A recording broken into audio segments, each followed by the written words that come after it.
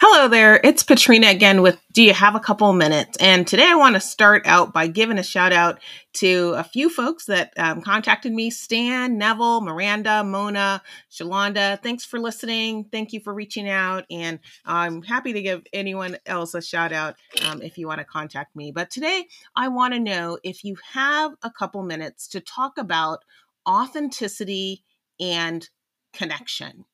You know, we need authenticity and connection in community. But let's talk about what that really is. Every once in a while I hear little phrases and they just kind of stick with me. And today I want to share a couple phrases that I've heard around authenticity and connection. And the first one is that authenticity has no rivals. Think about that. Authenticity has no rivals. So there's a uniqueness to authenticity. It really is the alignment of the greatness within us. Like, if you're authentic, there's no need to really prove yourself to anyone, no need to really prove that you're being authentic. It's just genuine. It's just one of a kind. It has no need to be boastful because it is just unique within itself. So I love that authenticity has no rivals. And then when you think about connection as it relates to community, connections that are true are things that really complement us and they help build us up. So I think this should really be a measure of whether it's a good connection or maybe one that is not really working to benefit us.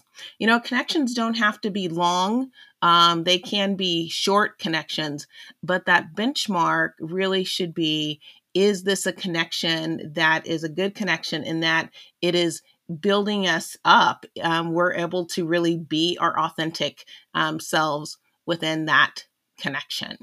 So I want you to take a look at, yourselves, at your lives, and ask, can you be authentically you? In some cases, people have been living the lives that others have had for them and may not even know who authentically they are. But can you be authentically you? Are you around people that help to build you up, to make you be and help you be the best that you can be? And if you're not, what kind of community do you need to be a part of? There are so many different communities. Obviously, there's communities of work and faith, of like-mindedness in terms of different activities, but it would be really helpful to be around those communities where you can be authentic and where you can be connected. And with that, that is my 2 minutes. I hope that, again, you found that this has been a topic that's been inspiring, something to help you think, learn, grow, and ultimately live a more fulfilling life. And if you like this podcast, please share it with others so they can like it too. Thanks a bunch, and we'll see you next time. Bye-bye.